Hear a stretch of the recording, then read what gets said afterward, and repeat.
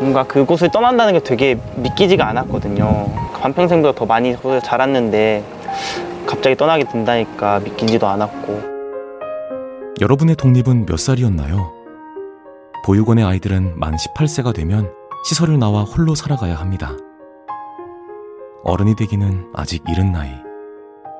곁에 아무도 없다면 그것은 자립이 아니라 고립입니다. 18, 홀로 어른이 되어야 하는 아이들을 위해 함께 해주세요. 아름다운 재단은 18 어른의 건강한 자립을 응원합니다. 아름다운 재단 18 어른 캠페인. 네. 또 적응을 못했네요. 언제 적응하실 거예요? 네. 영 제자리 같지가 않아가지고요. 네. 저기 개편되면은 네. 자리를 바꿀 거예요. 그래요? 여기 가운데 우리 M장이 오시고, 네, 저쪽에 내가 우측에 앉고, 좌측에 앉고. 네네. 자, 오프닝 해야죠? 네. 자, 2023년 2월 23일 수요일, 지금은 족바가 시대 시작합니다. 아이고, 반갑습니다. 고맙습니다. 그래요. 역시 우리 거의 없다가 보낸 TV 때문에 상황금으로 만든 이자만 받았는데도 이렇게 큰 TV를 삽니다. 여러분 농담인가 아시죠? 정말. 이거는 딴 분이 기증해 주셨고, 우리 거의 없다 하고는 아무 상관이 없습니다. 네. 오해하시는 분들이 있을 것 같아가지고 제가 네. 누차 쓸데없는 덧붙임을 했는데 높아심에. 자, 오늘 또 족바가 시대 시작할 텐데 오늘 저분 나오십니다. 네. 박창진 전 사무장. 네. 땅콩형. 네, 전 정의당 부대표. 오늘 이제 정의당 탈당하시고 6개월 됐어요.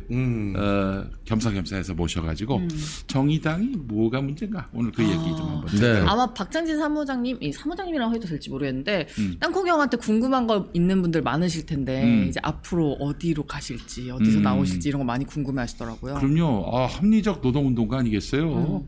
그리고 이런 정의당 내 무수히 많은 그런 폐단들 또 문제들을 직접 보고 느끼셨으니 더 나은, 더 합리적인, 더 대중적인 진보운동의 그 지평을 열 수 있는 분 아니겠습니까? 네. 우리 박창진 전 사무장, 전 부대표. 네. 노동운동가가 합당한 것 같아요. 네, 박창진 우리 노동운동가 모시고 소상히 또 그 앞날을 함께 또 예견해 봤으면 좋겠습니다. 정의당이 이해할 수 없는 행동을 계속해서 하고 있는데 그 기저에는 어떤 상황들이 깔려 있는 것인지 이런 것들도 좀 궁금합니다. 맞아요. 그러면 내가 한마디로 요약하자면 페미니즘에 그냥 노예가 됐어요. 그 당은. 네.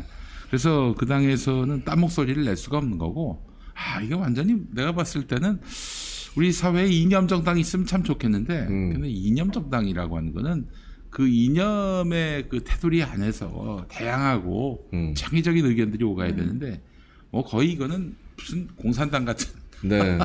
제가 색깔론을 제기하는 건 아니지만 오로지 한 개 의견만 있는 그런 정당이 되어버린 것 같아가지고 처음에 창당할 때 가지고 있었던 신념이나 이념이 지금은 하나도 없잖아요. 그렇죠. 그 당시는 노동자 농민의 당이었거든요. 지금은 페미의 당이 됐어요. 노동자도 없고 농민도 없고 그러니까 노동자인 박창진 부대표도 못 견뎌서 나온 거 아니에요. 네. 그 이야기를 잠시 후에 나누도록 하겠습니다. 네. 지금 윤석열 정부에서 법에도 없는 끌고 와가지고 법에도 없는 사안인데 노동조합 회계장부 공개하라라고 나서지 않았습니까? 그래요. 노동조합에서 회계장부를 공개할 의무가 법적으로 1도 없습니다. 네. 그럼요. 네, 전혀 없습니다. 그게 어떤 공적인 저것도 아니고 그 조합원들끼리 모여가지고 조합비를 내서 운영이 되는 거기 때문에 그거를 법적으로 반드시 1년에 한 번 이렇게 해가지고 공개를 하는 게 법적으로 나와 있지 않은데 지금 마치 그게 법적으로 위법한 일을 하고 지금까지 공개를 안 한 것처럼 프레임을 지금 씌우고 있단 그렇죠. 말이죠. 예를 들어서 한국 개신교가 썩었다. 그러니까 각 교회마다 회계장부 다 보여줘라. 이 논리하고 크게 다르지 않습니다. 네. 교회나 노동조합이나 민간단체 아니겠어요? 민간단체죠. 근데 와가지고 교회가 썩었으니까 니네 교회도 썩었는지 안 썩었는지 보자 해가지고 회계장부 내놔라 하면은 그 얼마나 말이 안 되는 얘기예요. 네. 근데 문제는 정의당에서 이런 거에 대해서 지금 얘기를 저는 못 들었습니다. 한마디도 안 하고 있습니다. 네, 기사도 나온 게 없는 걸로 봐서 네. 뭐 얘기를 안 한 것 같은데. 오히려 민주당만 이야기하고 있고. 그러니까 그저 이재명 대표의 불체포 동의안만 얘기하고 있어요. 그렇지. 예. 뭡니까 지금? 뭐 얘기 나온 김에 바로 이 문제를 한번 다뤄봤으면 좋겠는데 윤석열이가 그 건설노조의 불법 행위를 거론하면서 방치하면 국가가 아니다 이렇게 말을 했습니다. 그럼 이미 국가가 아니네요. 저희는 늘 방치당했는데. 아니 근데 도대체 무슨 회계 부정이 있었다는 건지 노조 회계의 투명성을 강화하라 이런 얘기인 것 같은데 아니 뭐 뭐든지 다 투명해야죠. 뭐 노조는 물론이고 교회도 회계가 투명해야 하고요. 네. 엉뚱하게 그 뭐 대표자가 멋대로 자기 돈 갖다 쓰고 뭐 거기 지도부가 뭐 자기 그 어떤 쌈짓돈처럼 썼다든지 이러면 안 되는 거 아니겠습니까? 네. 투명성은 어디서나 필요한 건데 그렇다면은 국민의 세금으로 운영되는 국가기관이야말로 더 투명해야 되는 거 아닙니까? 그렇죠. 특별히 수사기관의 투명성 그건 지금 담보되고 있나? 윤석열이 윤석열 검찰 그 최근에 말이죠. 법원이 이런 판결을 냈습니다. 검찰의 특수활동비 지출 기록을 공개하라. 와, 법원이 이런 판결을 내렸어요. 네. 특수활동비가 뭡니까? 영수증 첨부하지 않아도 그냥 쓸 수 있는 돈 아니겠어요? 네. 뭐 하다 보면은 뭐 밝히기 어려운 이런 뭐 네. 이거 털면 뭐 많이 나올 것 같은데. 특수활동비 뭐 수사 과정에서 뭐 그런 것들이 있을 수는 있겠습니다만은 근데 그렇게 쓰냐 이거야. 그렇게 쓰냐 이거야. 그래서 저 법원이 그렇게 어쨌든 검찰 특수활동비 지출 기록을 공개하라고 했는데 이거에 불복해서 상고했습니다. 검찰. 공개할 수 없다. 자료가 방대해서 뭐 분류가 어렵다. 뭐 심지어는 식대 영수증이 수사기밀이다. 음식점에 피해가 우려된다. 맞아요. 지난번에 검사들이 자주 가는 식당 이름도 알려줄 수 없다 그런 진짜. 그렇죠. 이 말 그대로 실소를 금치 못하게 만드는 검찰의 상고 이유를 하겠습니다. 네. 자, 정말 밝혀야 될 게 또 있습니다. 뭐죠? 윤석열의 특수활동비 검찰총장인데 네. 얼마 썼는 줄 아세요? 147억 썼어. 147억이면 147억이요? 147억 봐봐. 147억 썼잖아. 와, 저 중에 술값이 얼마래나? 그러니까 네. 지금 이게 사실 그러면은 청와대도 특수활동비 쓰거든요. 네. 근데 보십시오. 그 김영삼 97, 김대중 101, 노무현 107, 이명박 130, 박근혜 141, 문재인 97. 을 썼습니다. 그러니까 윤석열은 147억을 썼어요. 청와대 특활비보다 더 많이 썼어. 검찰로서 검찰총장일 때. 검찰총장이. 대통령도 아닌 상황에서. 이게 어디다 썼는지 대략 좀 짐작해 보면은 그 윤석열이가 야 아무개 죽여. 아무개 털어. 그러면서 이제 수사하는 수사팀에다가 수고 많고 나면서 식비로 뭐 어마어마하게 쏘는 거지. 하긴 이번에 식비 뭐 1인당 900만 원 뭐 이런 식으로 나온 거 보면 충분히 가능할 것 같아요. 그 문재인 정부에서 국민들이 낸 세금을 갖고 그 저기 검찰총장 특수활동비로 써서 네. 그렇게 해가지고 조국 죽이기 네. 수사하는 수사팀에게 야 너희들 회식도 해야지. 회식하면서 일해라. 그랬을 가능성이 있지 않겠는가라는 게 제 짐작입니다. 자 그렇다면은 나 정말 참 어처구니가 없네요, 진짜. 그냥 얼마든지 장난질 칠 수 있다라는 생각이 드는 게 뭐 검사들이 술 좋아한다는 거는 이미 우리가 과거에 여러 사례를 통해서 알고 있지 않습니까? 네. 심지어 우리 불기소 세트가 유행했던 적도 있습니다. 만수르 세트처럼. 100만 원이 넘으면 안 되니까 향응으로 취급 안 하기 위해서 엠빵을 해가지고 심지어 접대를 받았는데 그거를 접대 받은 거를 거기 있던 검사 숫자로 엠빵을 해가지고 99만 원, 100만 원이 안 되는 99만 원이라 기소를 안 하지 않았습니까? 그 엠빵도 말이죠. 접대를 한 사람, 돈을 낸 사람까지 포함을 해서 엠빵을 했어요. 그래서 99만 원 맞추려고. 진짜 꼼수가. 이 잔대가리를 진짜 대단합니다. 그러니까 내가 여기다가 이게 만약에 서미 씨가 검사고 우리 김용민 PD님이 검사야. 네. 그래서 내가 이렇게 해가지고 300만 원 딱 쌌어. 한 290만 원 정도 딱 쌌어. 술 한 잔 먹였어. 그랬는데 걸렸어. 근데 이거를 나까지 포함해서 3분의 1로 해가지고 100만 원씩. 100만 원, 290만 원이니까 100만 원이 안 된다. 90 얼마다 해가지고 이제 기소가 안 됐던 적이 있죠. 네. 그런 식으로 꼼수 써가면서 향응받은 것도 무마시키는 게 검찰이고 검사인데 저렇게 마음껏 쓰라고 마음껏 쓰면 안 되지만 마음껏 맘만 먹으면 마음껏 쓸 수 있는 저 판공비, 특활비 얼마나 많이 썼겠습니까 술값으로. 야, 투명성은 지금 누구한테 투명성을 누르네? 너나 잘해, 너나. 윤석열이 아주 그냥 진짜 내로남불에 아주 그 극치를 이루고 있습니다. 그리고 지금 이재명에 대해서 말이죠. 네. 너 더 많은 수익을 얻을 수 있음에도 불구하고 고작 요거밖에 1,800억 정도밖에 수익을 못 얻었기 때문에 넌 죄인이야. 이렇게 네. 나오고 있잖아요. 좋습니다. 그럼 대한민국 제1호 영업사원의 성과를 한번 보도록 하겠습니다. 취임 후 첫 달부터 30년 만에 처음으로 대중국 무역 적자. 30년이라고 하는데 여러분 중국하고 수교 맺은 게 30년이에요. 수교 맺고 나서 처음으로 대중국 무역 적자를 기록했습니다. 우리 대한민국 제1호 영업사원. 그리고 25년 만에 국민 총소득, 실질소득이 감소했습니다. 대한민국 제1호 영업사원의 성과로. 자, 그리고 2022년 4분기 경제성장률은 마이너스야. 그동안 정말 뭐 조금이라도 플러스였는데 4분기. 심지어 코로나 시기에도 경제 성장률이 전 세계 1등을 했었던 대한민국이었죠. 문재인 그렇습니다. 정권 시절에서. 예. 또 IMF 이후로 처음으로 일본 경제 성장률보다 낮아졌습니다. 일본이 지금 다 망해간다고 그러는데 네. 우리가 지금 일본을 추월했어요. 네. 망해가는 속도로. 예. 자, 그리고 지난달 한 달 무역 적자가 127억 달러. 56년 만에 최대 무역 적자를 기록했습니다. 저게 이제 눈에 보이는 수치로만 따져봤을 때도 저렇다는 얘기인데 네. 눈에 보이지 않는 수치, 뭐 대한민국에 대한 해외 투자자들의 뭐 신뢰도 같은 것들은 이미 뭐 김진태 레고랜드 사태나 그치? 여러 가지 예. 여러 가지 일들 그리고 또 전쟁을 불사하겠다라는 약간 전쟁 위기감을 고조시키는 발언을 대통령이 직접 하면서 네. 해외 투자자들이 그런 발언에 되게 민감하거든요. 아니 미쳤어요? 전쟁 벌어지는 나라에 왜 투자합니까? 그럼 해외 투자자들 막 빠질 거 아니에요. 또 여기 있는 돈 다 빼가지고 게다가 네. 지금 환율이 역전됐어요. 그 달러가 더 좋아 조건이. 네. 그럼 그러니까 아무도 한국에 우리나라에 투자 안 묻어봐야 하죠. 손해야. 지금 그런 상황으로 만든 사람이 윤석열입니다. 네. 김진태 얘기 나온 김에 김진태가 레고랜드 사태에 대해서 사과할 사안이 아니라 또 이렇게 야 진짜 이렇게 후한무치하기 짝이 없는 야 이거 얼굴에 철갑을 두른 듯 하는 그런 김진태가 아닌가 싶습니다. 안 먹어도 될 욕을 먹었다. 본인이 이런 얘기를 했어요. 그러니까 이제 최문순 도지사 때 벌어진 일인데 네. 내가 욕을 대신 먹었다 뭐 이러면서 굉장히 억울해합니다. 네. 이게 윤석열 마인드 아닙니까? 그러니까요. 지난 정부 탓이래. 그러니까 이게 경제 문제를 정치적으로 접근해서 최문순 지사의 업적에 이 흠집을 내기 위해서 일부러 이제 정치적 선택을 한 거지 않습니까? 분명히 경제적으로 풀 수 있는 문제였고 네. 해결 가능한 문제였는데 누가 묻지도 않았는데 지급불능 사태를 본인이 먼저 선언해버리는 바람에 네. 그렇지. 이 지방채는 거의 국가채나 다름없는데 이 신뢰도를 바닥에 떨어뜨렸어요. 역시나 해외 투자자들 투자하겠습니까? 이게 지방채나 국가 발행채 같은 경우는 그 지방의 신뢰도를 믿고 네. 그 국가의 신뢰도를 믿고 그 채권을 사주는 거거든요. 근데 이거 우리가 못 갚는다 하고 배째라 해버렸어요. 그것도 강원도가.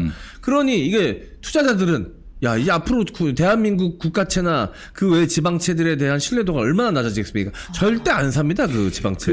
제가 전에 한번 이런 말씀 드린 적이 있었던 것 같은데, 그 은행 중에 우체국 은행이 있습니다. 네. 우체국 은행. 네. 예. 이자도 굉장히 높죠. 그렇죠. 우체국 은행이 만약에 부도가 났다. 그러면은 어떻게 될까요?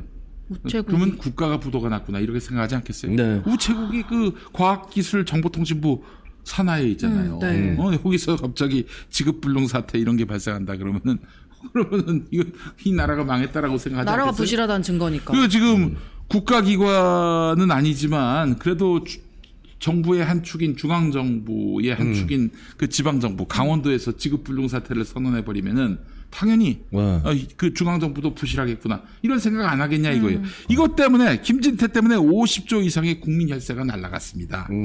갚아야 될 돈보다 더 쓰고 있어요, 돈을. 그러니까 안 먹어도 될 욕이라는 말을 지금 그 이빨에서 나올 수가 있는 겁니까? 심지어 스스로를 투사 김진태라고 표현했습니다. 지금 너무 지금 화면도 깜짝 놀랐어요. 지금 열이 많았네요. 네, 그래서 지금 갑자기 여러분들 마음 진정시키시라고 마음 편한 녹색 화면을 띄워드렸습니다. 심신의 안정을 위해서. 왜 이래? 이거 거의 없다 이거. 이상한 TV 보낸 거 아니야? 중고 아닙니까 중고?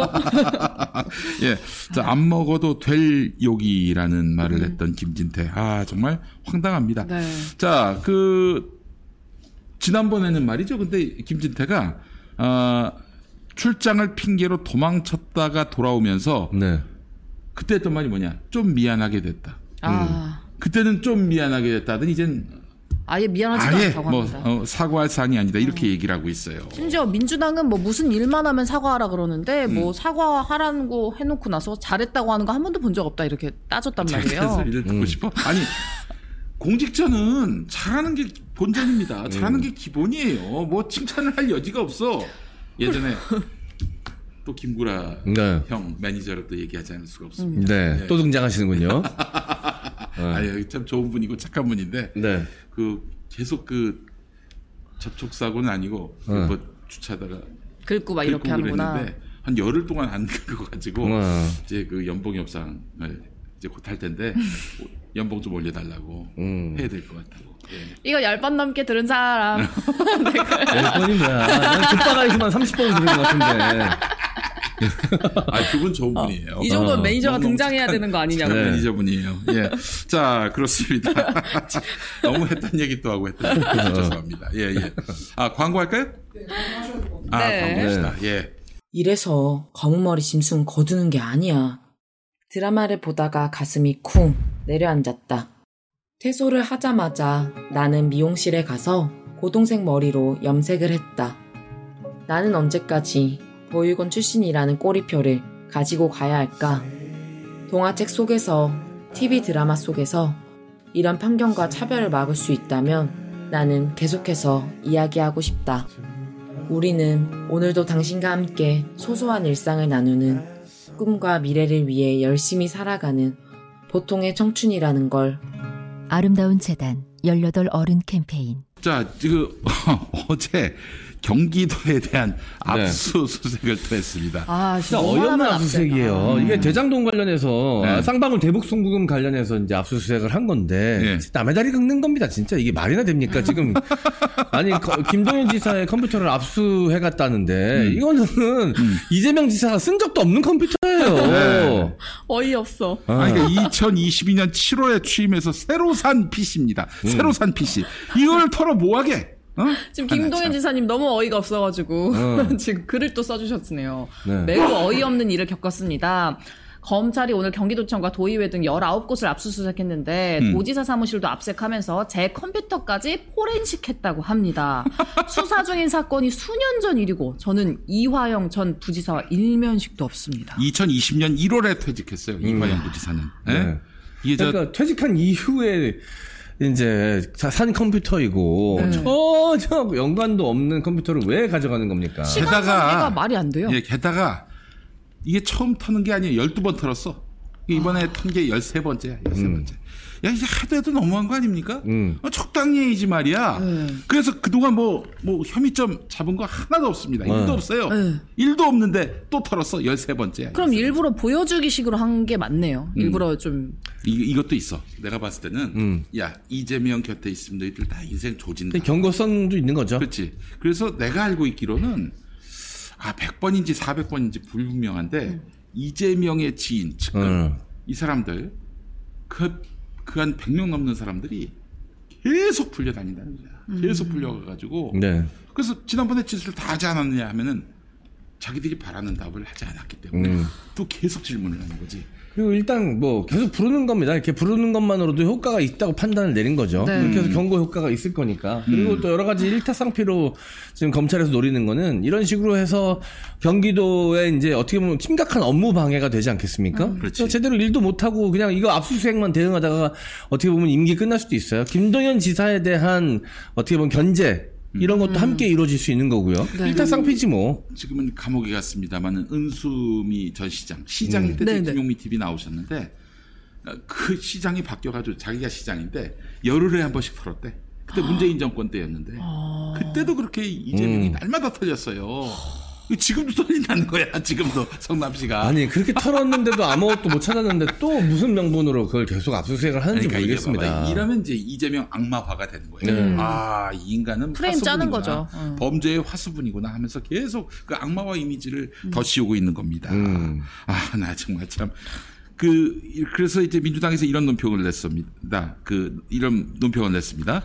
전례 없는 압수수색으로 진드기조차 살 수 없을 만큼 털어댔지만 검찰이 주장하는 사건의 증거는 단 하나도 나오지 않았습니다. 진드기조차 못 산대. 그래서 그 경기도가 청소 비용을 많이 주셨다는 소문이 있어요. 진드기도 없어질 정도로. 날마다 오니까. 먼지 남아날 새가 없지. 계속 털어대는데. 떨어가니까. 성남시도 마찬가지고. 아니 검찰이 지방정부에 청소를 대신해주고 있으니 이 무슨 곡절입니까? 사실 이게. 근데 역으로 생각해보면 포 벤데타 제이님이 얘기를 해주셨는데 이재명 대표님이 오히려 더 대단해 보인다고. 이 정도 털면 솔직히 일반 사람이면 티끌 하나 정도 나올 법 하잖아요. 근데 한 번도 안 나왔잖아요. 이게 이제 이런 거예요. 이재명이 만약에 집권을 하면은 우리나라 기득권들은 정말 재앙 수준의 상황을 만나게 돼요. 털어봐야 뭐 나온 게 없는 사람이 뭐가 무섭고 뭐가 아쉬워서 개혁을 못 하겠어요. 그냥 마구잡이로 개혁하게 되면은 자기들이 이제 설 자리, 그동안 지켜왔던 기득권 이걸 다 잃어버릴 수 있다라는 두려움. 그건 민주당 안에서도 지금 있는 거 아니겠습니까? 얘기 들어보니까 이번에 체포동의안은 부결시켜줄 테니까 대신 부결되면은 대표직 사퇴하라. 이렇게 얘기한 뒤를 쳤구나. 인간이 있대요. 그래서 누군데요? 내가 우리 박시영 형한테 박시영 형이 그렇게 공개하더라고. 그래서 선배님 체포동의안 부결시켜줄 테니 물러나라고 말한 의원 알려주십시오. 제가 까겠습니다. 지금 문자를 보냈어요. 아직 답이 안 왔나요? 읽었는데 아직 답을 안 보내고 있어. 고민하고 계시네요. 10시 39분에 보냈는데 박시영 대표님 말씀하세요. 근데 그냥 까는 게 아니라 이렇게 까면은 결국 박시영 대표한테 전달받아서 거의 까는 게 되잖아요. 이거 얘기하지 말고 깠어야지. 이러면 박시영 대표님은 이미 부담감은 자기가 다 가져가야 되잖아. 오늘 방송 끝날 때 그때까지 박시영 대표가 답장을 안 보낸다. 그럼 내가 한마디 하려고. 뭐라고? 박시영이가 뭘 알아? 결국 박시영도 까겠다는 얘기 아닙니까? 야. 와, 지금 저 카톡을 읽고 정말 수만 가지 생각이 드실 거예요. 내가 까겠다고. 그리고 방송에서 이 사실을 얘기했다는 건 모르고 계실 거 아니에요. 지금. 맞아. 아니야, 그 형이 봐, 종종. 정말요? 우리 방송 보고. 존나가를 만드셨죠. 그래서 이동형 방송도 보면서 지난번에 울분을 토하셨잖아. 이동형이가 뭘 알아? 맞아. 오늘 만약에 답장을 안 보낸다 그럼 다음 주에 박시영 초대합니다. 무슨 수를 써서라도 그 인간들 이름을 다 들춰내도록 하겠습니다. 전 누군지 대략 압니다. 추측은 하시는구나. 알아요. 여러분 잘 아시는 수박들이에요. 아시면서도 본인이 까기 싫어가지고 지금 박시영한테 들어서 깐다고 지금 하려고 프레임 짜시는 거잖아요, 지금. 아니, 지금 머리를 굴리실 일입니까, 이게? 출처를 너무 확실히 하시네요. 박시영이 말하는 것과 내가 알고 있는 그 사람이 딱 맞으면 그땐 얘기할 수 있는 거지. 그렇잖아. 이게 멀티 체크라는 거예요. 네. 크로스 체크. 그러면 형님이 아시는 사람부터 먼저 얘기하시죠. 응? 형님이 아시는 사람부터 먼저 얘기하시라고요. 저 MC 장원, 저기 닥치세요.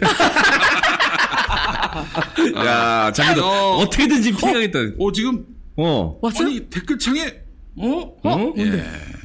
댓글창에 추측해 주시는 분들이 있군요. 네, 아니 거의 맞습니다.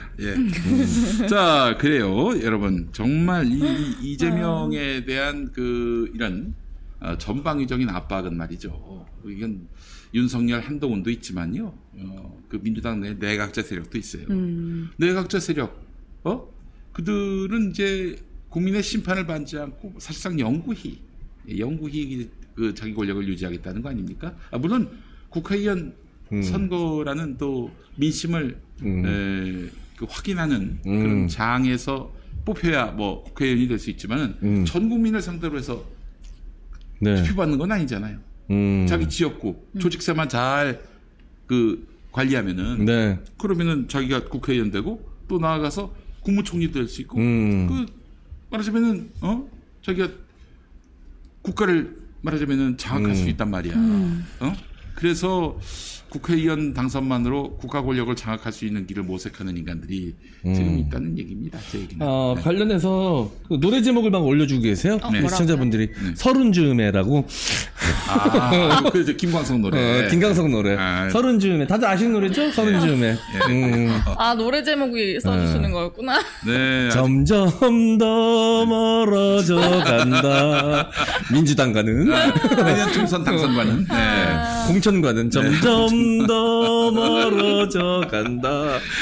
자, 그래요. 그러니까 이재명 악마화는 여러분 다른 게 아니에요. 이 땅의 기득권 세력들, 정말 이재명에 비해서 도덕성이 1도 없는 인간들, 감히 비교가 안 되는 그런 인간들이 이재명 흔들어가지고 더 이상 이 땅에 개혁이 이루어질 수 없게끔 확실하게 자기들만의 세상을 만들려고 하는 그런 음모의 다름 아니다. 전 이렇게 생각을 합니다. 하랑미님이 김광석 설훈 즈음에 하고 또 10,000원 보내주셨습니다. 감사합니다. 그렇습니다. 예, 그래요. 점점 더 멀어져 간다. 미리 인사드릴게요. 자, 여러분 이렇게 이재명에 대해서 수사를 어마어마하게 벌이고 있는데 그동안 수사한 거 보니까 말이죠.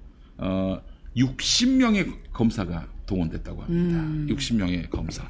60명의 검사면은 한 지검 수준입니다. 부산지검이 거의 60명이고요. 네. 광주지검은 그보다 못해요. 광주지검보다도 더 많은 검사가 이재명 한 사람 때려잡는데 지금 동원되고 있다는 얘기죠. 자, 그리고 이재명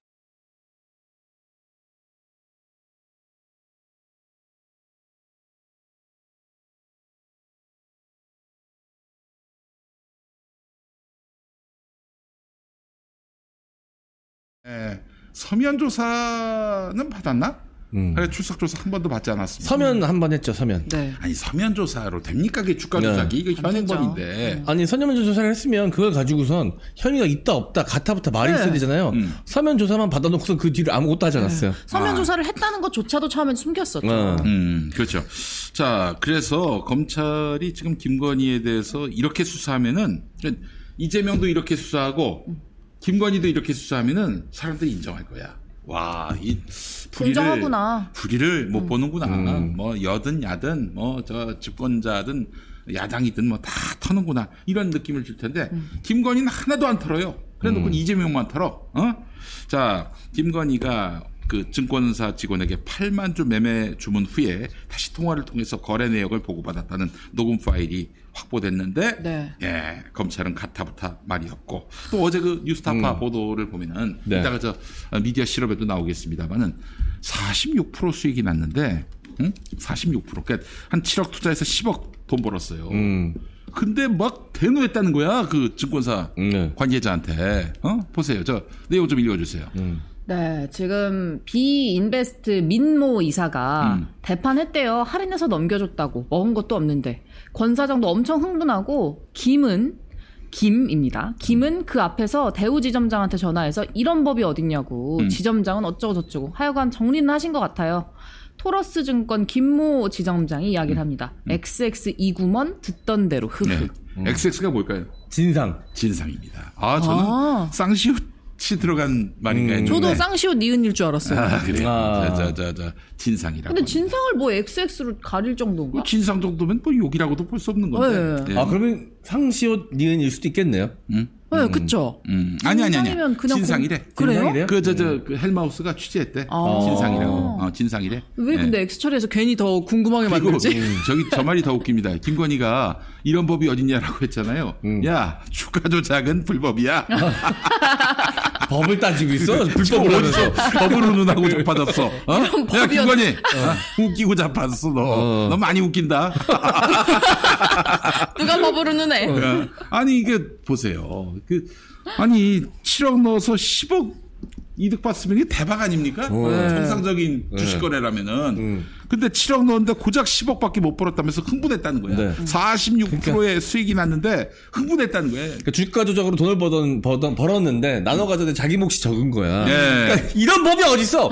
있지, 불법. 그러니까 우리 불법 있으냐, 불법. 김건희는 말이죠. 지금 주가 조작으로 해서 초대박이 나야 되는데 고작 3억밖에 못 벌었다고 흥분하고 있는 거예요. 이게 이렇게 해석할 수밖에 없는 거 아니겠습니까?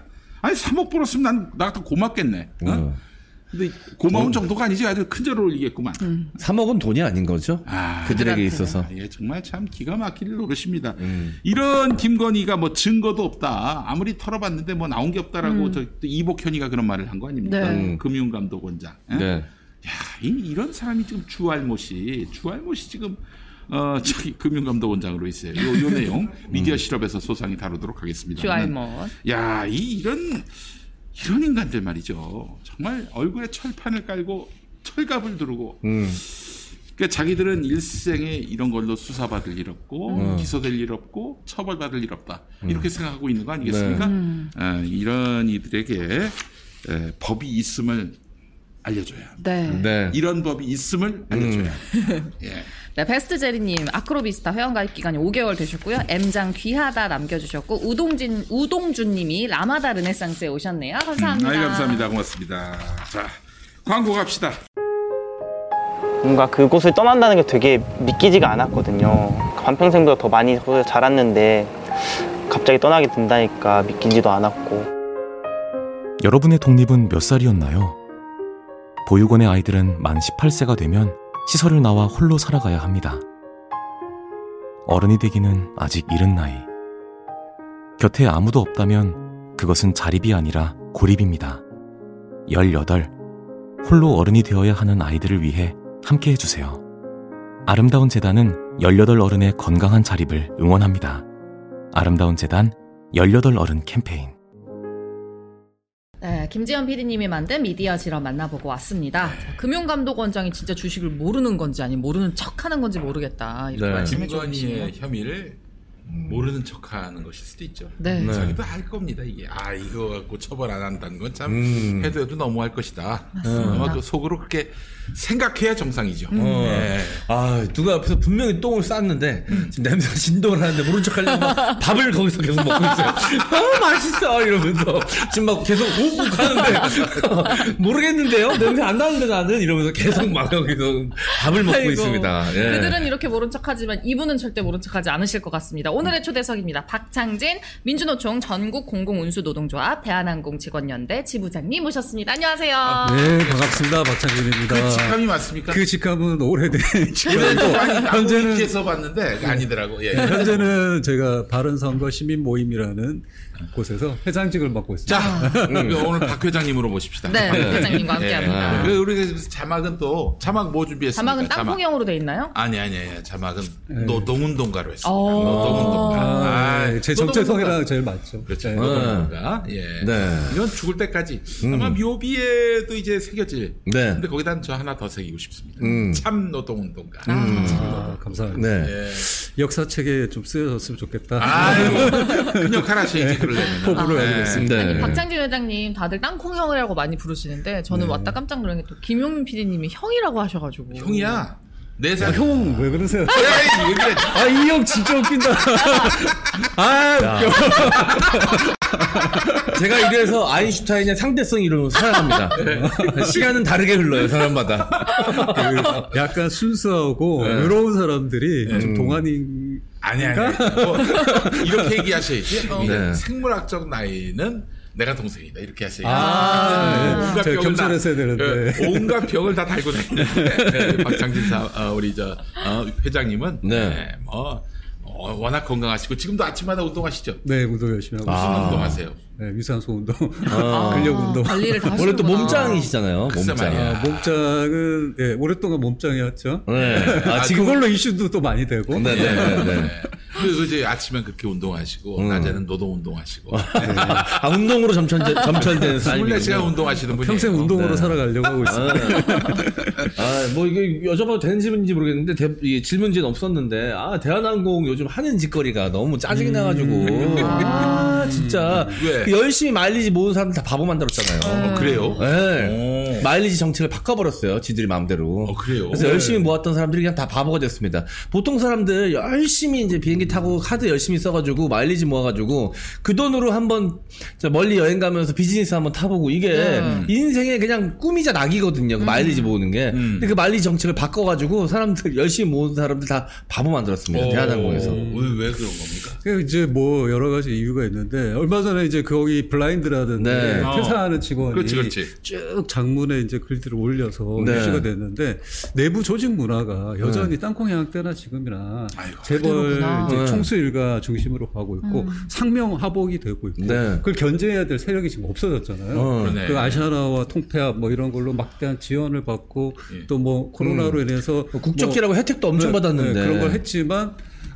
감시나 견제가 안 된다라고 생각하니까 또 자만해서 그렇게 나오는 거죠. 그래서 이번 기회에 좀 우리가 대기업 뭐 재벌에 대해서 어느 순간 진보 진영에서도 말이 뭐 개혁의 상대 이런 거 좀 줄어들었는데 여전히 갑이 있고 기득권이기 때문에 그들을 견제할 필요가 있다.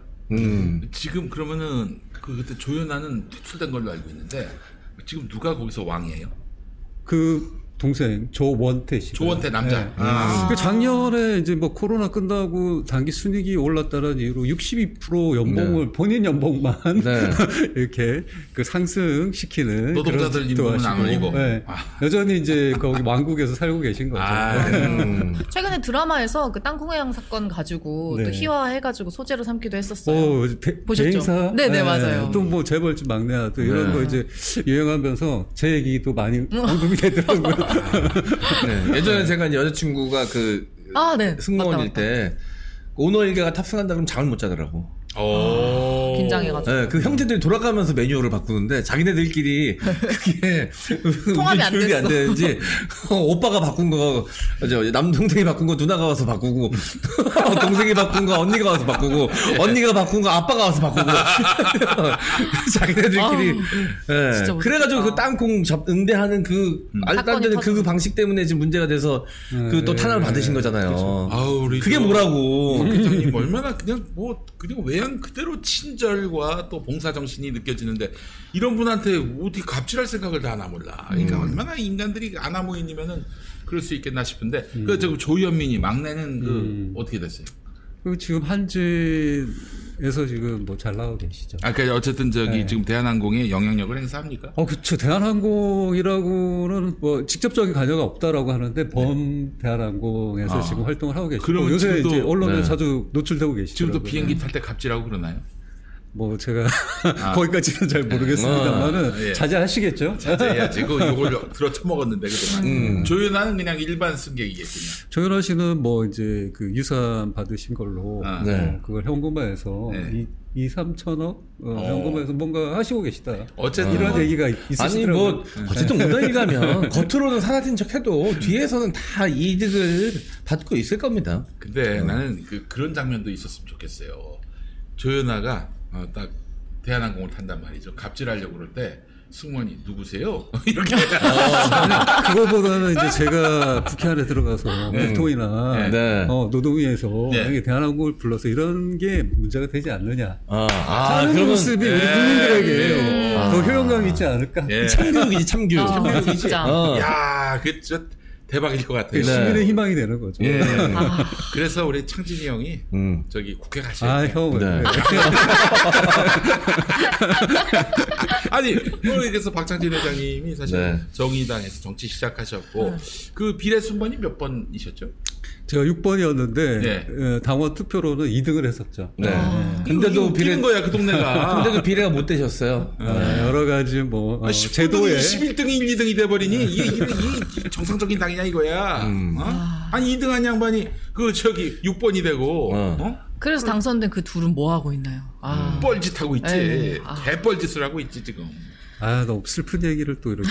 아니, 사실은 뭐 정의당의 그 부대표도 하셨고, 6번이기도 하셨고, 또 그러셨기 때문에 지금은 뭐 탈당한 입장에서 비난하고 비방하기보다는 그 당이 잘 되라는 차원에서 좀 말씀하실 건 좀 말씀하실 때가 되지 않았나. 이런 생각이 들고요.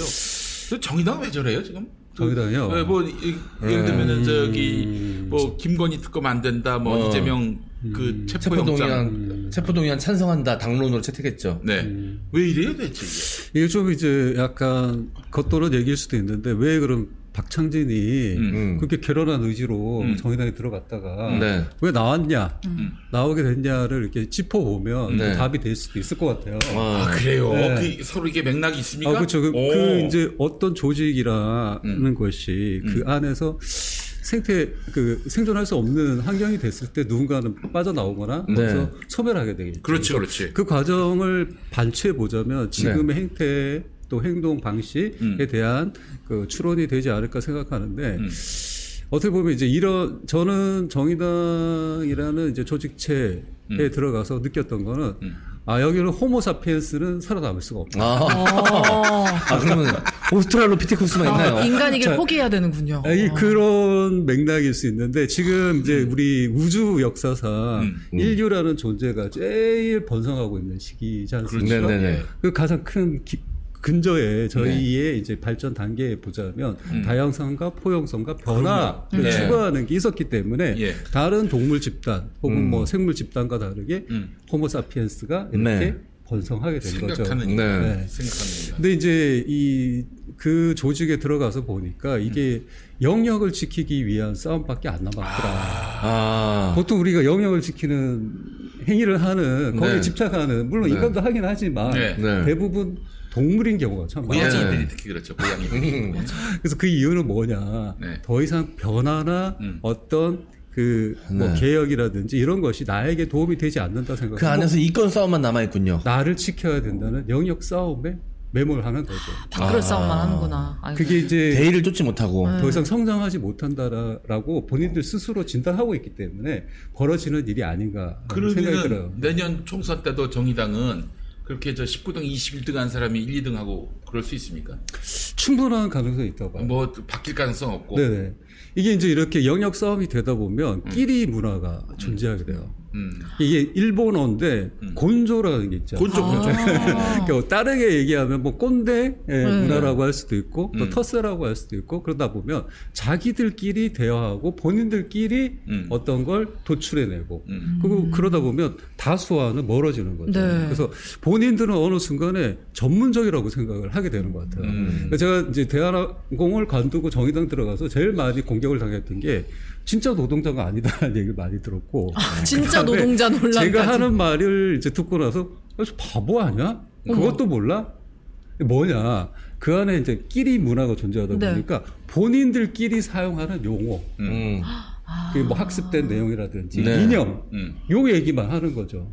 그러다 보면 쉽게 얘기하거나 그 용어를 쓰지 않는 사람들은 배척에 상대거나 전문가 혹은 유능한 사람으로 안 보이게 되는 격리 현상이 생기는 거예요. 그래서 지난번에 그래서 여승무원이라는 표현 썼다고 비난받으셨다고. 뭐 그런 것도 있고. 왜 남녀가 없어야 되는데 왜 여승무원이라고 해서 여승무원 특별히. 아니 승무원은 남승 여승이라고 불러요 다. 근데 구분은 필요하니까. 그 친구들은 그렇게 한 거야. 왜 앞에 여자를 붙이냐고. 아니 정작 본인들은 상관없어 하거든요. 근데 왜 그들이 더 화가 나가지고 그 난리를 치는 거예요? 그게 이제 몰입된 문화에 의해서 생기는 거죠. 그래서 이게 이제 본인들은 사상적 우월이라고 생각할 수 있는 단계가 이르게 되는 거예요. 그게 이게 단절된 건데 그러다 보니까 지금 말씀하신 대로 어떤 토론회를 갔는데 그 토론회 주제하고 상관없는 질문들이 와요.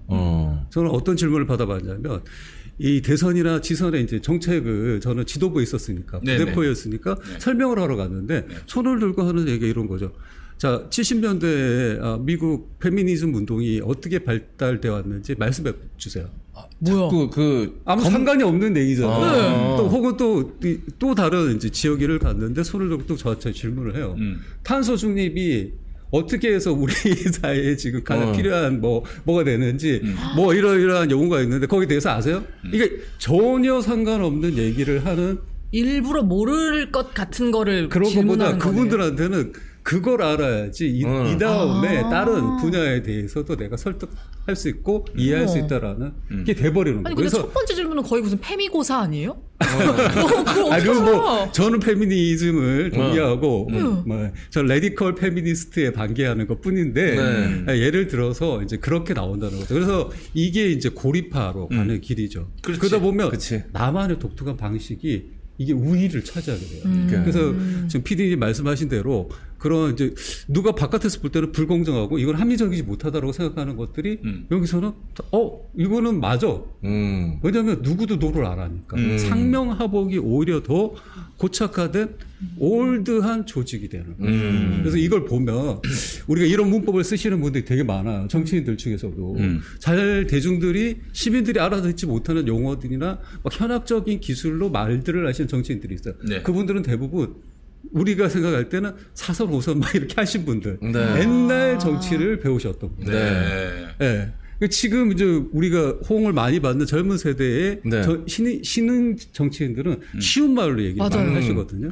알기 쉽게. 그래서 이게 이제 정의당이 안타까운 점은 진보라함을 바라보는 국민들, 시민들의 입장은 좀 더 유연하고 포용성이 있고 대중적이고 더 미래지향적으로 변화하고 있다라고 생각하는데 실제 조직이 그렇게 못 따라갑니다. 그래서 이제 정의당이 그걸 좀 고치면 좋지 않을까. 그러면 더욱 국민들의 지지를 받지 않을까. 제 개인적인 경험에서는 그렇게 생각합니다. 그 생각나네요. 네. 그 모 여자 탤런트가 재벌가에 시집갔더니 밥 먹으면서 며느리들끼리 대화하는데 일부러 영어로 대화하더라고. 못 알아듣게 하려고.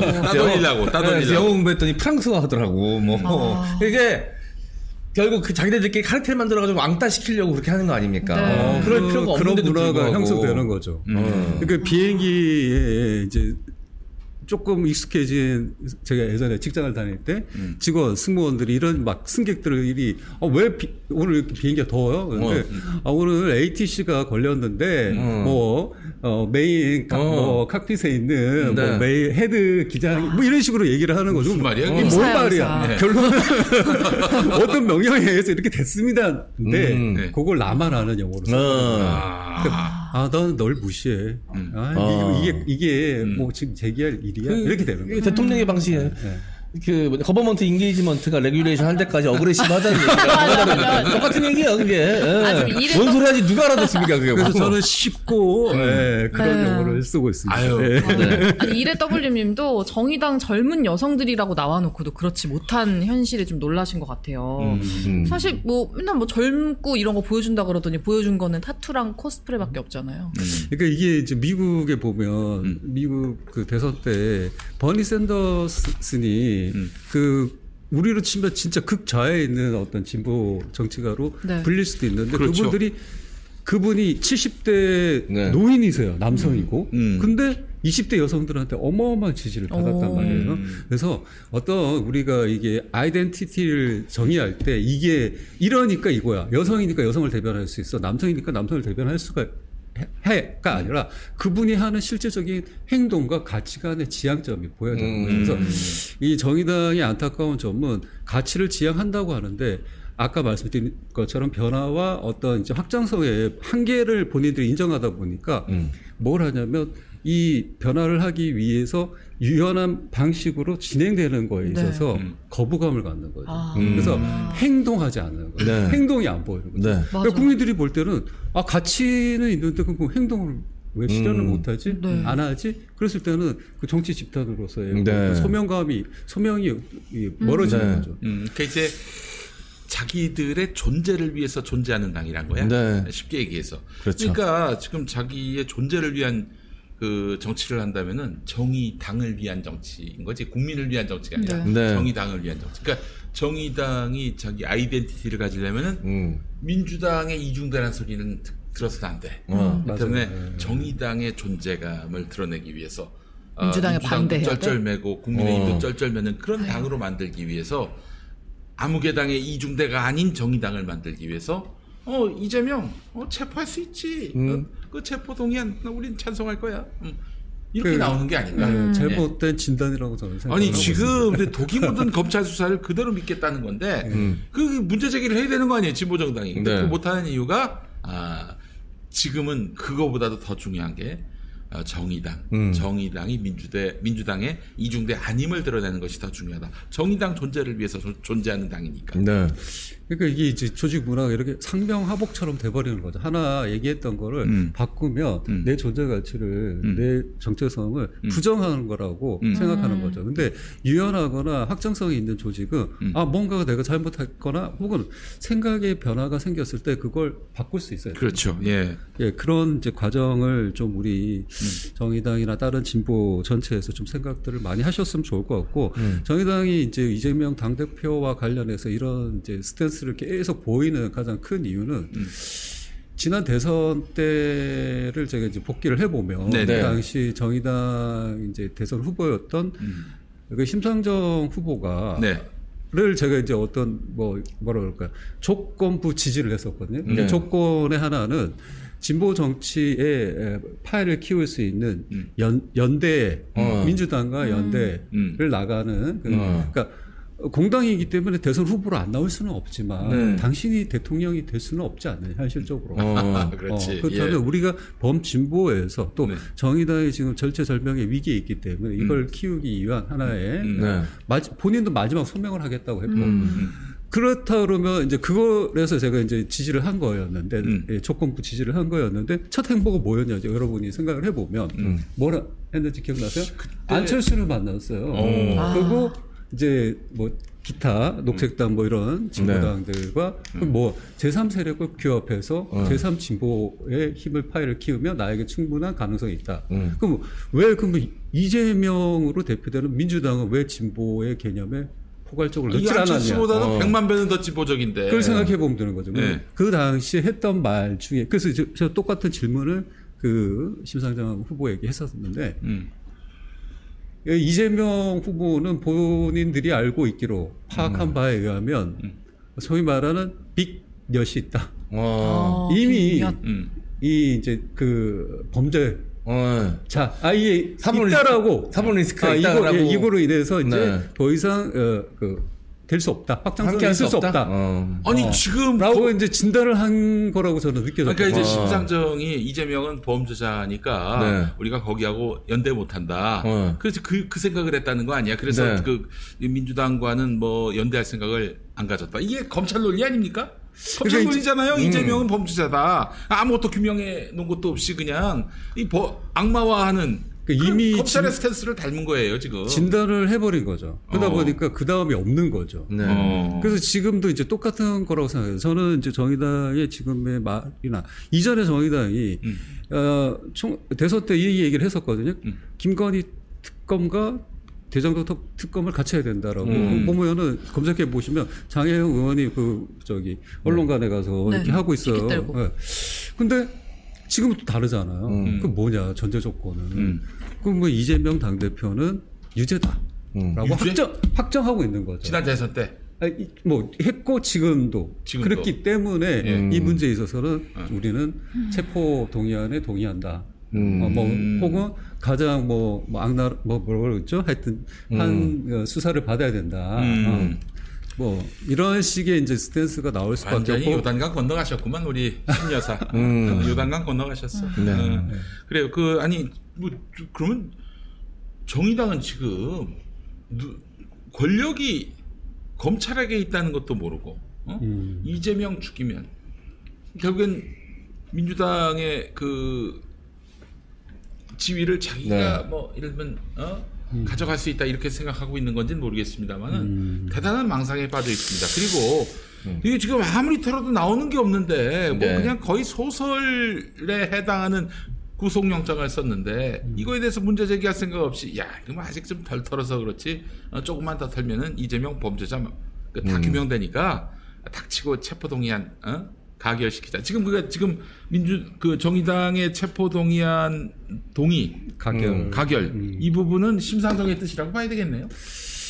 뭐 제가 이제 지금은 떠나 있기 때문에 저는 이제 뭐 심상정이라는 한 인물이 그렇게 생각한다라는 것보다 그 당시 기조를 말씀드렸고 그 기조가 지금까지 그거를 이제 기조를 하는 뭐 정당은 잘 아시겠지만 주변에 뭐 이렇게 정책가나 뭐 이런 핵심 주요 당직자들이 있지 않습니까? 그리고 6명이란 의원들이 이제 대표적으로 그걸 이제 의견을 취합하는 거니까 그게 다수의 의견이니까 지금 그렇게 가는 거겠죠. 그래서 그게 정의당 근데 그러면 이제 민심 또 당심은 또 그거와 똑같으냐? 전 좀 배치하는 부분도 많이 있다라고 생각해요. 왜냐하면 다수의 시민들은 우리 같이 좀 상식적인 생각을 하기 때문에 설사 이재명 당대표라는 분이 그 유죄인지 아닌지는 우리도 몰라. 그렇잖아. 판결까지 가야 될 수도 있는 문제이기도 네. 해요. 근데 그 과정의 문제점은 우리가 분명히 보잖아요. 그렇지. 이렇게 탈탈 턴다든지 피사실을 이렇게 마구사비로 공표를 한다든지 여론몰이를 한다든지 이거는 좀 잘못된 것이다. 그리고 왜 굳이 민생의 문제도 많고 또 한데 선거가 끝나자마자 진 쪽을 향해서 이렇게 전면적으로 모든 걸 이렇게 공격하듯이 나와 이런 걸 생각하게 되잖아요. 그러니까 근데 그게 안 되는 이유는 보니까 이게 이제 나만의 권력으로 존재해버리게 된 거죠. 그러니까 아니 근데 정치는 결국 이제 그 유권자와의 그 상대성이 필요한 건데. 그렇죠. 그 시민으로부터 힘이 나오는 거니까. 유권자의 표를 받지 않으면 정당이나 정치인이 존재할 수가 있습니까? 근데 지금 완전히 그 너희들은 우리 반대하려면 반대해라. 우리는 우리 갈 길이 간다. 이러고 있는 것 같고요. 그 지금 당원수가 많이 줄어든 걸로 알고 있습니다. 그래서 뭐 10,000명이 안 된다는 얘기도 있고. 그것도 우리 박찬진 회장님이 들으셨군요. 그래서 이게 이제 뭐냐면 너무 많은 혜택을 받아온 그런 이제 측면에서 온 그 아니람이 아닐까. 왜냐하면 가령 보면 아까 말씀하신 정의당의 1, 2번 후보, 의원이라든지 또 심상정으로 대표되는 정치인들을 보더라도 각종 어떤 그 시스템에 의해서 우선순위나 우선권이 주어져서 그 자리에 갔던 부분이 분명히 있거든요. 또 정의당도 어떤 면에서 그런 파일을 먹으면서 성장했던 거죠. 그러다 보니까 지금도 그런 혜택이 이제 아니라고 생각하는 거 아닌가. 그래서 지금 요새 보면 선거제 개편을 엄청나게 정의당 쪽에서 먼저 얘기를 하고 윤석열 대통령이 그걸 막 밀어붙이고 있잖아요. 얘기를 하고 있잖아요.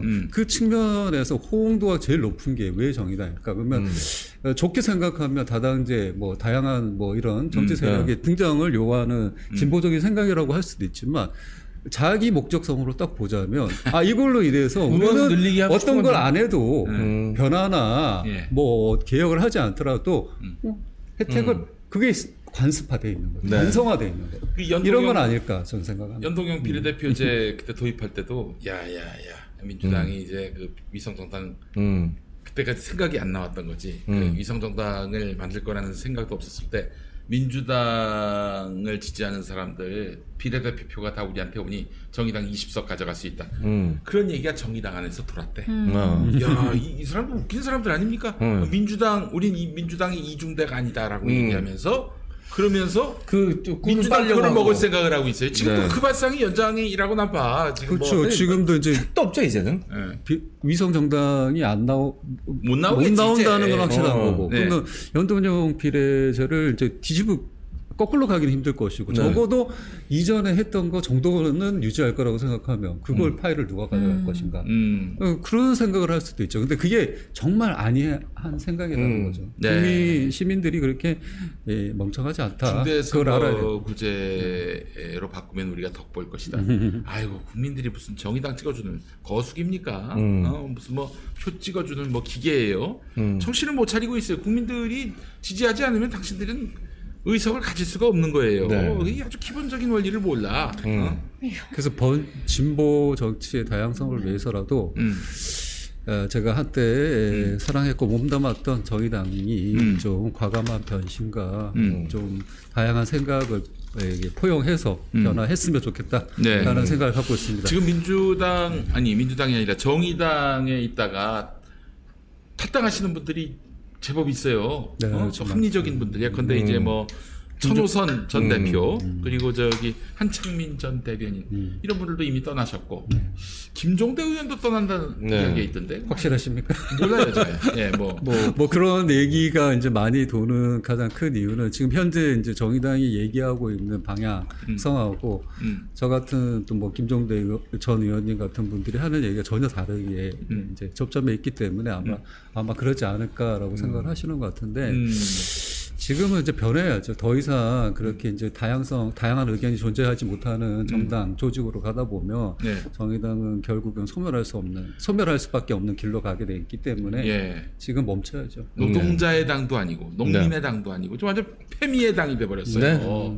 게다가 훨씬 더 정의당이 했어야 될 역할을 대신할 수 있을 거라고 느껴지는 당이 또 있어요. 용혜인 의원이 또 몸담고 있는 기본소득당에 또 많은 분들이 관심을 가지시더라고요. 대안이 없는 것도 아닙니다. 당은 없죠. 박창진 같은 또 새로운 정치 세력들도 있습니다. 그렇습니다. 이거 당이 없으니까 되게 서럽네. 아니, 우리 박창진 대표는 저는 합리적인 우리 진보라고 생각을 하고 또 뭐 현장에서 그런 진정성을 입증해 오신 분이기 때문에 저는 뭐 이런 아주 골로 가버린 우리 정의당보다는 완전히 뭐 벼랑 끝까지 간 정의당 대신에 이제 좀 민주당에 들어가시면 어떨까 하는 생각이 들어요. 그거 뭐 제 능력이나 그쪽 뭐 서로가 아니 수박 지역구 가시면은 우리가 밀어드릴게. 수박은 맛있는 과일 많이 먹어야 됩니다. 많이 먹어야 됩니다. 수도권에서 우리 수박 지역구 나가시면은 많은 분들이 적극적으로 지지해 주실 겁니다. 우리 박창진 회장님이 뭐 정의당 안에서는 이런저런 영역 표시나 하는 짐승 같은 인간들 때문에 고생을 하셨지만은 사람이 있는 정당, 대중이 있는 정당에서 좀 제 역할을 좀 하셔야 되지 않겠나. 지금 노동 현안이 얼마나 지금 시급합니까? 대통령이 아주 노동자들을 또 노동조합을 범죄 집단으로 지금 만들고 있는데 뭐 노조의 뭐 투명성, 회계 투명성 이 주장을 펼치고 있는 상황 어떻게 보셨어요? 그래서 일단 두 가지로 볼 수 있을 것 같아요. 개인적인 그냥 노동자로 살아왔던 박창진의 입장으로 보는 면도 있고 정치인 박창진으로 보는 입장 두 가지가 저는 존재를 하는데 일단 먼저 정치인 박창진으로 보자면 이거는 어떻게 보면은 범진보의 가장 가장 영속할 수 있는 지지층 모두를 분열화시키는 방식으로 교묘하게 지금 이 정권이 쩌고 있는 게 아닌가. 한동훈 장관을 비롯해서. 그래서 지금 공안몰이가 나오고 있고, 그 다음에 이제 노조는 부패한 세력이라는 게 나오는 거죠. 그래서 이게 각계 전파가 됐을 때 우리를 지지하는 사람들은 그러면 진보 정치가 우리를 대의하고 우리 권리를 지키기 위해서 뭘 하고 있어, 너네는. 근데 우리 또한 좀 지금 당면한 이제 부침들이 있잖아요. 여러 가지. 뭐, 민주당 같으면 당대표를 공격해오는 이런 거 사안에 대응하는 거에 이제 전력이 더 간다든지, 뭐, 실제 더 갔는지는 모르겠지만, 이런 거를 이제 노리고 하고 있는 이제 분열 정책이다라는 생각이 들고, 노동자 입장으로 봤을 때는 이분들이 이제 노동자로 살아본 경험이 없어요. 그렇지. 맞아요. 네, 한동훈 장관만 해도 대학 3학년 때 아마 바로 얘기를 하셨죠. 그래서 이제 영감님 소리를 들으면서 살아오셨기 때문에 이분들은 우리가 같이 이제 하나하나 읽어서 만들어가는 그 삶의 궤적의 깊이나 그 고통과 그게 얼마나 소중한지를 잘 모르기 때문에 쟤네들은 쉽게 이렇게 뭐 저거는 그렇게 큰 가치가 없어. 그래서 그분들이 볼 때 맞는 거죠. 부패했어. 돈에 문제가 있어. 회계에 문제가 있어. 요거는 뭐 잘라내야 돼. 뭐 물론 2차로 노리는 바가 있겠지만 이런 쉬운 이제 접근을 할 수밖에 없는 거죠. 우리가 이런 게 있어요. 제가 이제 차를 몰고 남산에서 한번 이렇게 내려오는데 제 옆에 친구가 탔었는데 비가 오는 날이었어요. 갑자기 그 도로로 노숙자분이 이게 본인 카트짐 같은 걸 끌고 이렇게 등장을 하신 거예요. 그랬더니 제 옆에 앉아있던 친구가 아주 부자야. 그 친구가 집안 자체가. 자기도 일을 제대로 해본 적이 없어. 부유한 분이었구나. 그러니까 첫마디가 뭐라고 저런 인간들은 돌아다니게 했으면 안 된다는 거예요. 그래서 제가 너무 화가 나는 거예요. 근데 저는 이런 생각이 드는 거예요. 이 짧은 순간에 이 사람이 저기까지 가게 된 과정과 어떤 상황들의 어려움과 그 험난함이 느껴지는 거죠. 그래서 이게 우리가 이제 소위 말하는 갑으로 살아왔던 기득권들이 바라보는 방식 아닐까. 그래서 쉽게 이게 정치적 수단으로서 이 분열 정책이나 노동자 계급을 탄압하는 걸 생각하는 전략적 전술이 나오지 않았을까라는 생각도 듭니다. 알겠습니다.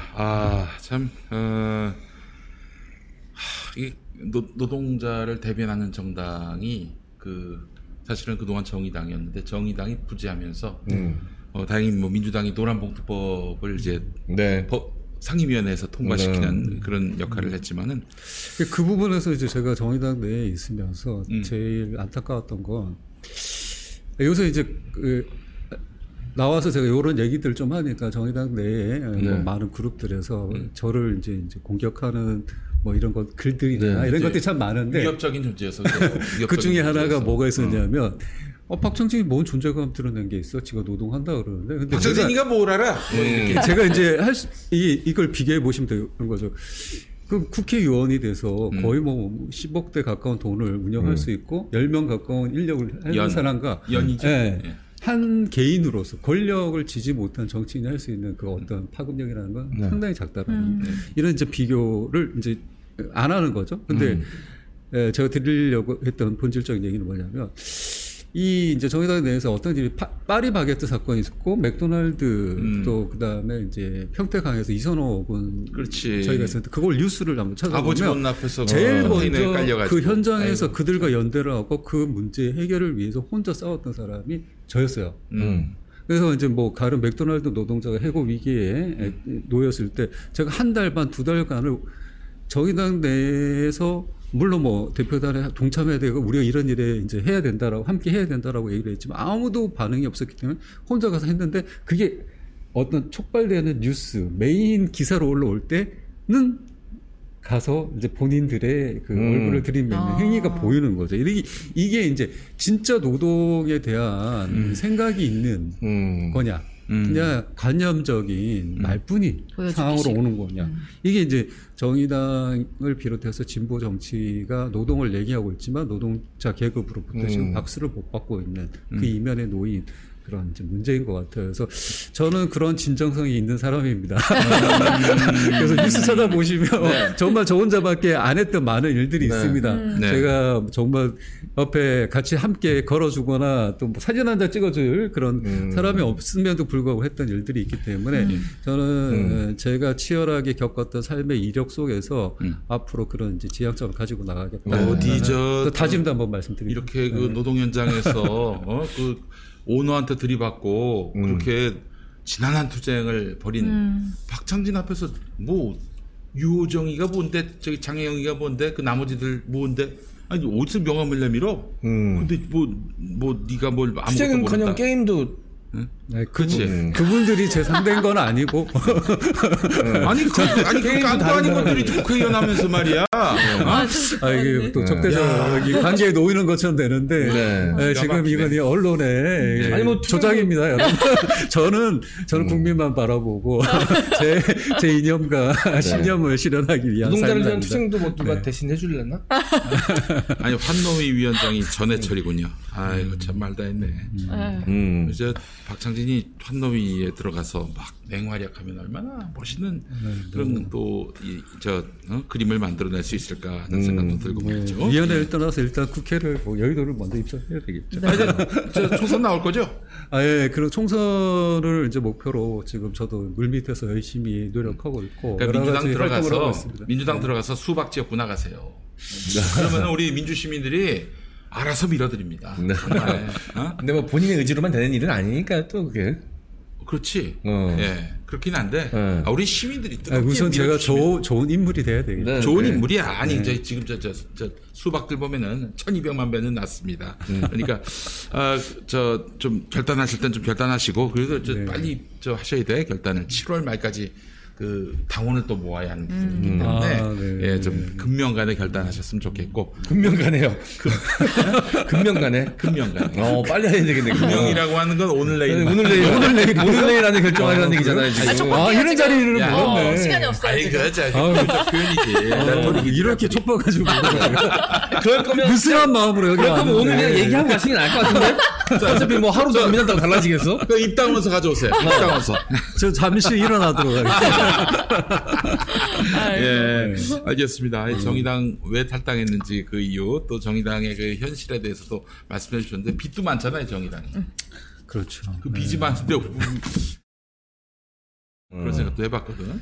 빚지 많은 상황에서 저렇게 민주당에게 적대시하는 태도는 이 빚과 무관하지 않을 수 있겠다 하는 생각도 저는 해보거든요. 근데 지금 현재 뭐 정의당의 심리를 또 이해를 10분 해보자면 지난 이제 위성 정당이라는 이제 그걸 네. 탄생시킨 네. 여러 배경이 있어서 민주당이 밉겠죠. 미울 수밖에 없는. 그거는 솔직하게 이제 민주당도 인정해야 될 부분이긴 한 것 같아요. 어떤 면에서 정의당이 그것 때문에 민주당을 지금 계속 적대시하고 있다. 이중대 소리 듣기 싫어한다. 말이 안 되는 게 위성 정당 제일 먼저 만든 데는 저 자유한국당이에요. 네. 자유한국당이 만들었으니 민주당으로서도 그 방어하지 않을 수가 없는 상황 아니야. 네. 그런데 왜 민주당만 갖고 그래? 그래 놓고 왜 국민의힘 이중대 역할을 하냐 이거야. 걔네들 좋게만 왜 행동하냐 이거죠.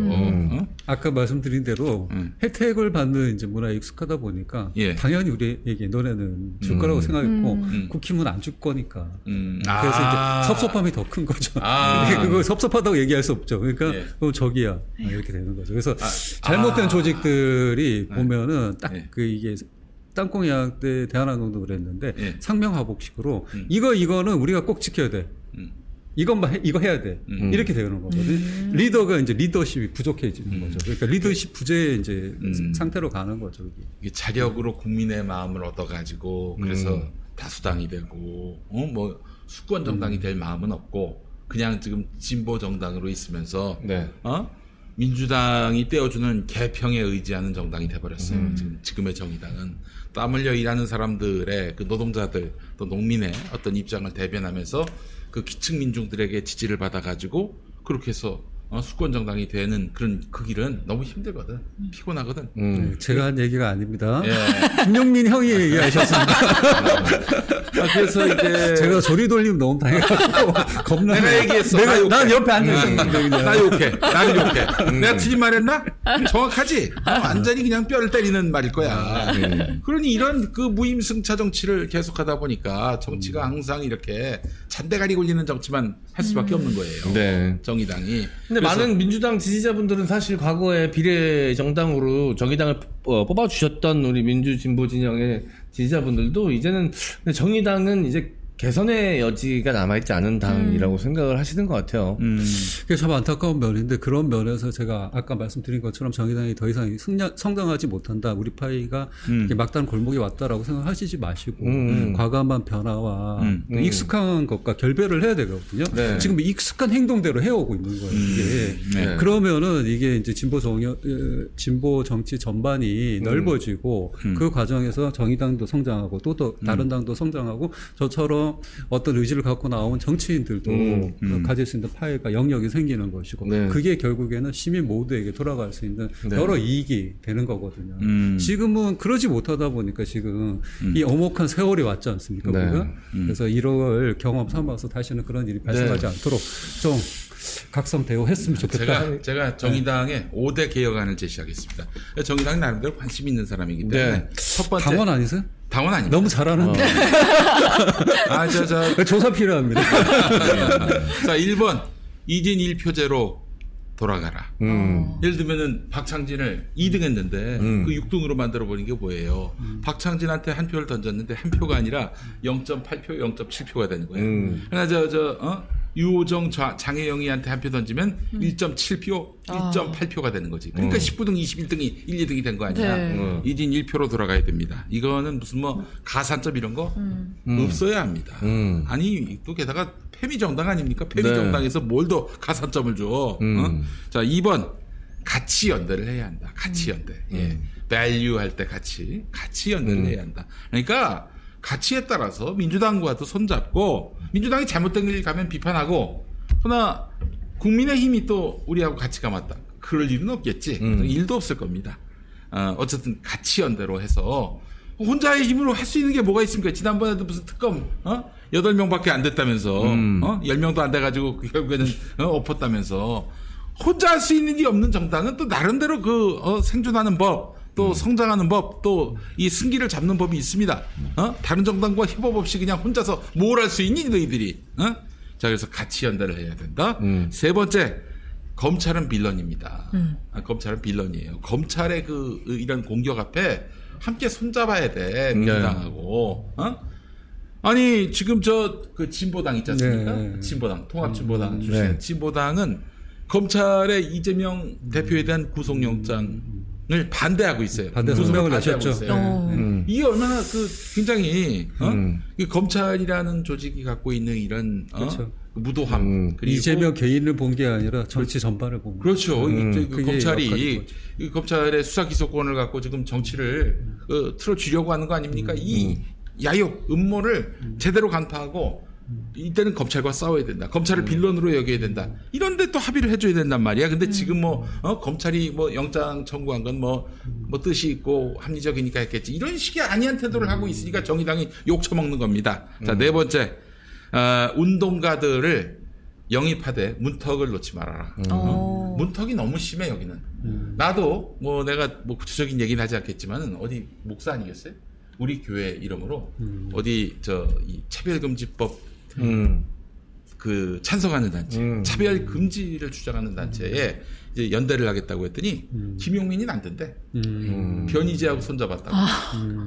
아니 지금 내가 지금 변희재하고 무슨 뭘로 지금 연대하고 있습니까? 윤석열 타도를 위해서 반민중적이고 반민주적이고 이런 윤석열 타도하기 위해서 손잡았지. 내가 변희재의 다른 생각과 생각을 같이 해서 연대하는 건 아니잖아요. 근데 변희재하고 같이 하기 때문에 너는 안 된다. 그렇죠. 그럼 그래서 확장성이 막 항의를 했지. 항의를 했더니 그러면은 벙커원 교회는 담임 목사 김용민이니까 벙커원 교회 내에 무슨 사회부 김용민은 배제하고 꼼수 쓰려고 배제하고 그러니까 이게 교회하고 담임 목사를 갈라치기 하는 거지. 이 인간들이 이거 다 이 계열이에요. 피미들이 설치는 단체야 여기는 다.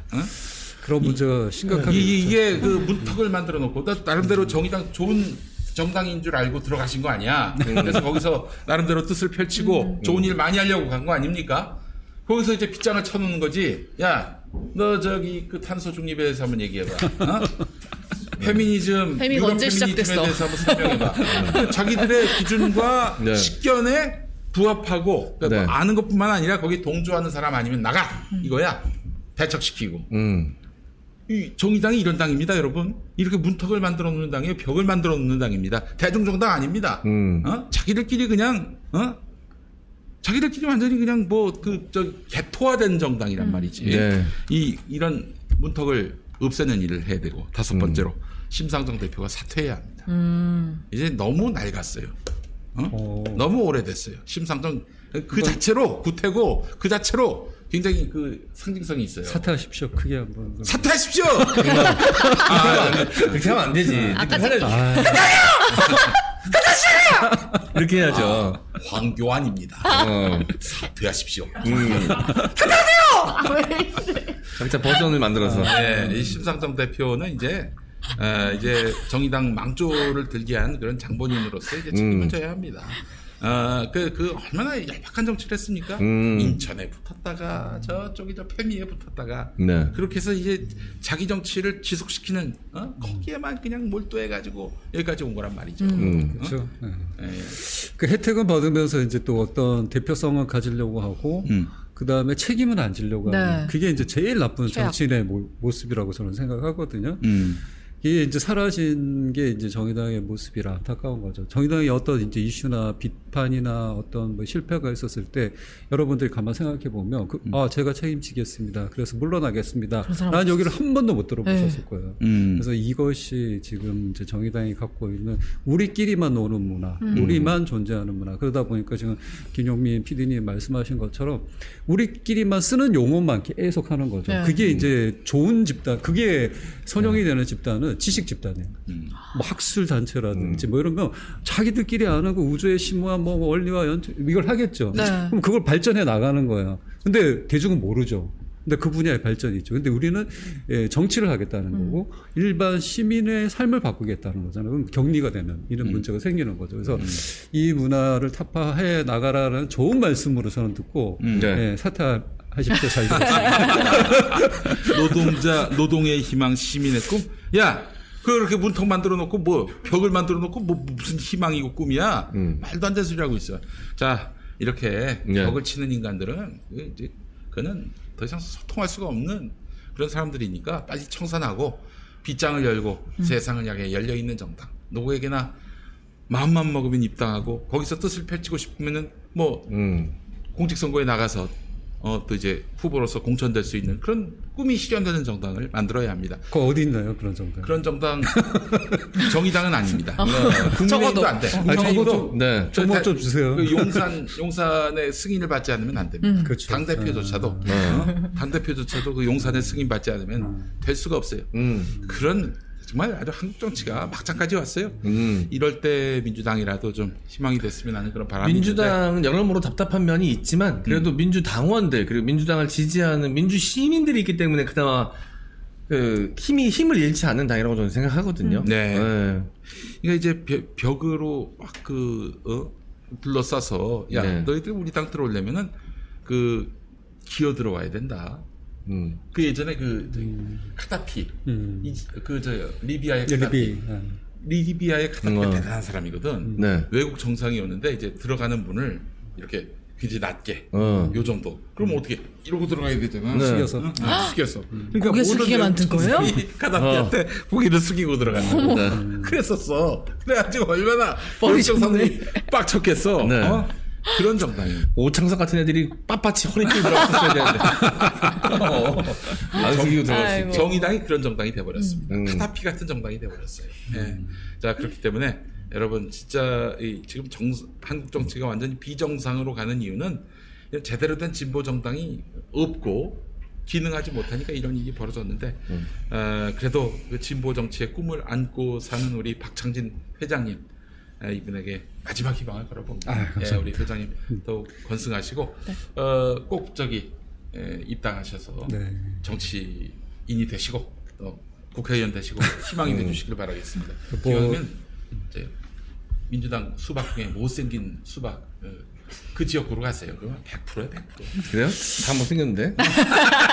그런가요? 잘생긴 수박이 없는데. 조금 그러면 가능성이. 이게 지금 정치인으로서 굉장히 큰 메리트가 있는 부분이 뭐냐면은 이 형님이 잘생겼잖아 기본적으로. 이 형이 자꾸 이렇게 아니 내가 칭찬은 고마운데 딱 한 번 형 왜 그러네. 딱 한 번 그 잘생겼지만 떨어진 사례가 있어요. 누군가요? 2012년 노원갑에 김용민이가 이노근 후보보다 잘생겼는데 내가 떨어졌어. 이 설득력이 굉장히 떨어지면서 이게 제가 다른 건 다 억울하다고 생각하는데 그건 아닌 것 같습니다.